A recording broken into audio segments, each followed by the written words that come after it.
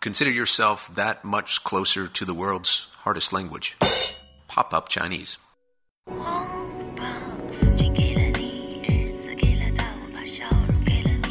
欢迎来到泡泡中文高级播客。大家好，我是 Grace。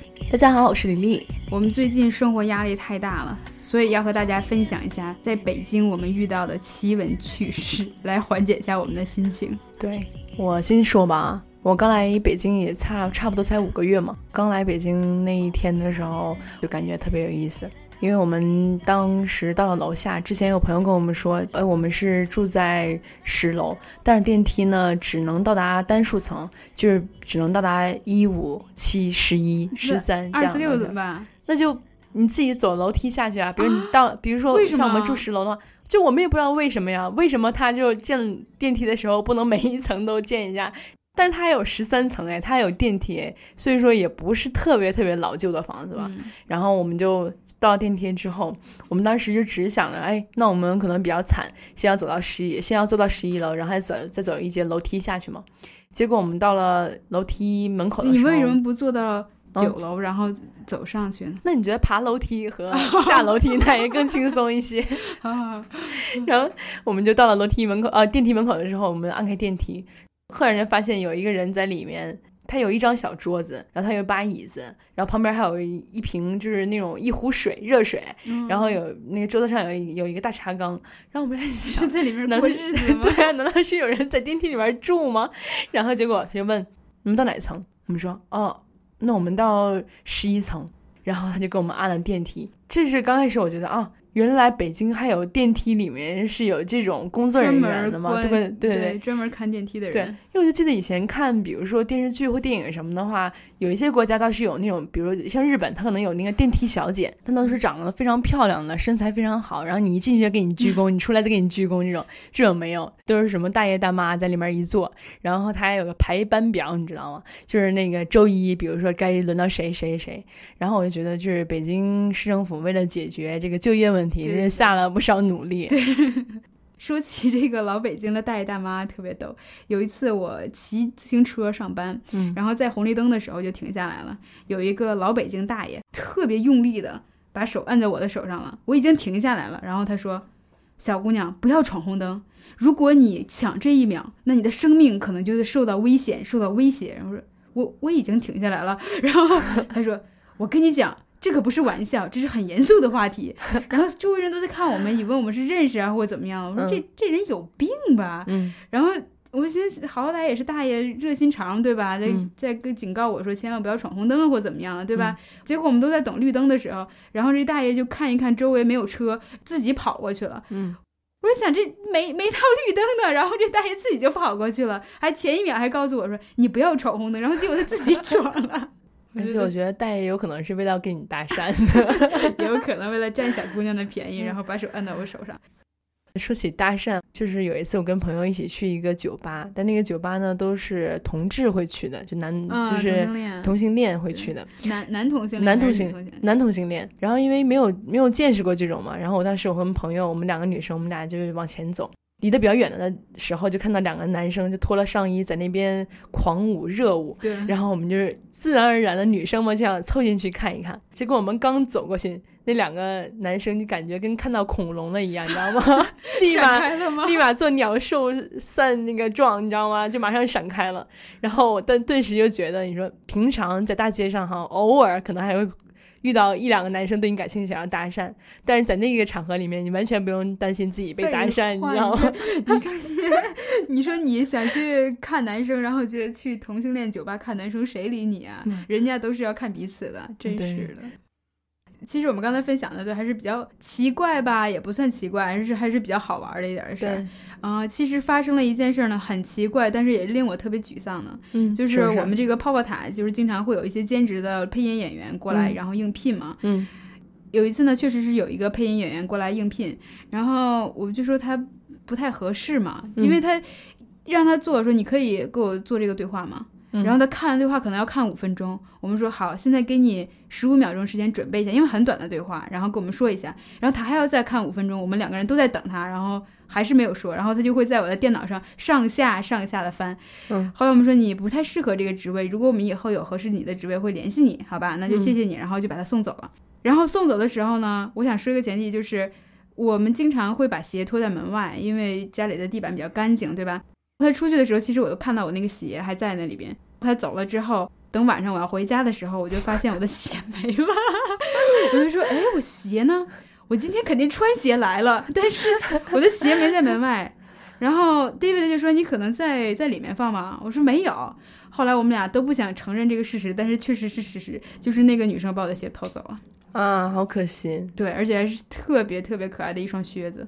然后后来我就为了质问他，我真的是气不过呀，我说你凭什么拿我的鞋？难道你是真的缺鞋呢，还是为了报复我？对吧？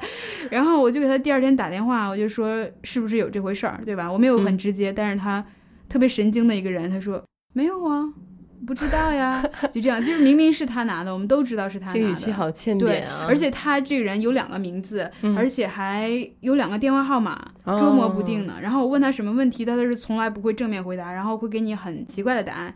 你遇到了一个来自星星的他，来自外星的。对，说起这个我们兼职演员的事儿哈，不是说大部分人是这样，就真的有一些奇葩。前几天我在那个微信群里面发了一个广告，就是说我们需要更多的配音兼职演员，然后如果有兴趣的人呢，可以在周5下午2点的时候来我们这边试音，地址呢是在朝阳门附近，对吧？就很清楚的信息我都摆在那个群里，时间地点所有人都能看到的。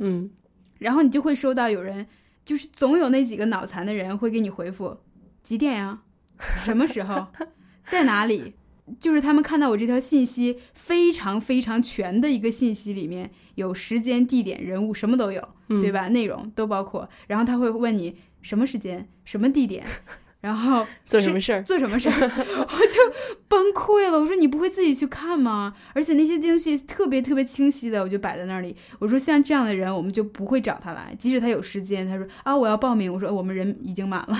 对，如果你连这么简单的问题都分析不出来的话，我们没法要你，因为我们这个配音是需要有创造力有想象力的人。对，我觉得说到好玩的事儿的话，或者说到让我比较无语的事儿吧，就是每天因为我上班的时候都要挤地铁的，然后我不知道其他地方怎么样，反正北京挤地铁来说，我曾经来北京之前，我有个朋友就说，比如说你在上海挤地铁，大家还能就是挤成一幅画框，但是在北京挤地铁大家就挤成一张相片儿你知道吗？这我第一次听说。对，就相当于是非常非常紧。然后我之前没有在上班高峰期间做过，还不知道。我结果第一天上班高峰期我就感受到了，你知道吗？你上地铁完全不用你自己用力，就后面有无数的人要推手要把你往里面推，然后你要下车的话也是不要自己用力，你知道吗？有无数的人要把你往外面去挤。然后但是我觉得我在地铁里面最受不了的就是就无论它多挤离得多远，他就有些人始终要把手去伸到那种可以扶着的地方你知道吗？无论他中间隔着几个人。然后有一次我旁边就有一个大爷，当时就是地铁里面非常挤嘛，我是相当于整个前胸都贴在他的后背上。当然了，我觉得他占不占便宜这个倒是另说啊，但是他就是属于那种姿势，就是属于那种防御型姿势，两个手都抓着那个就是可以抓到那个铁管的位置嘛，然后他的中间大概至少能腾留出一个人的位置啊。你说这在北京的地铁里面是多么宝贵的位置。对啊。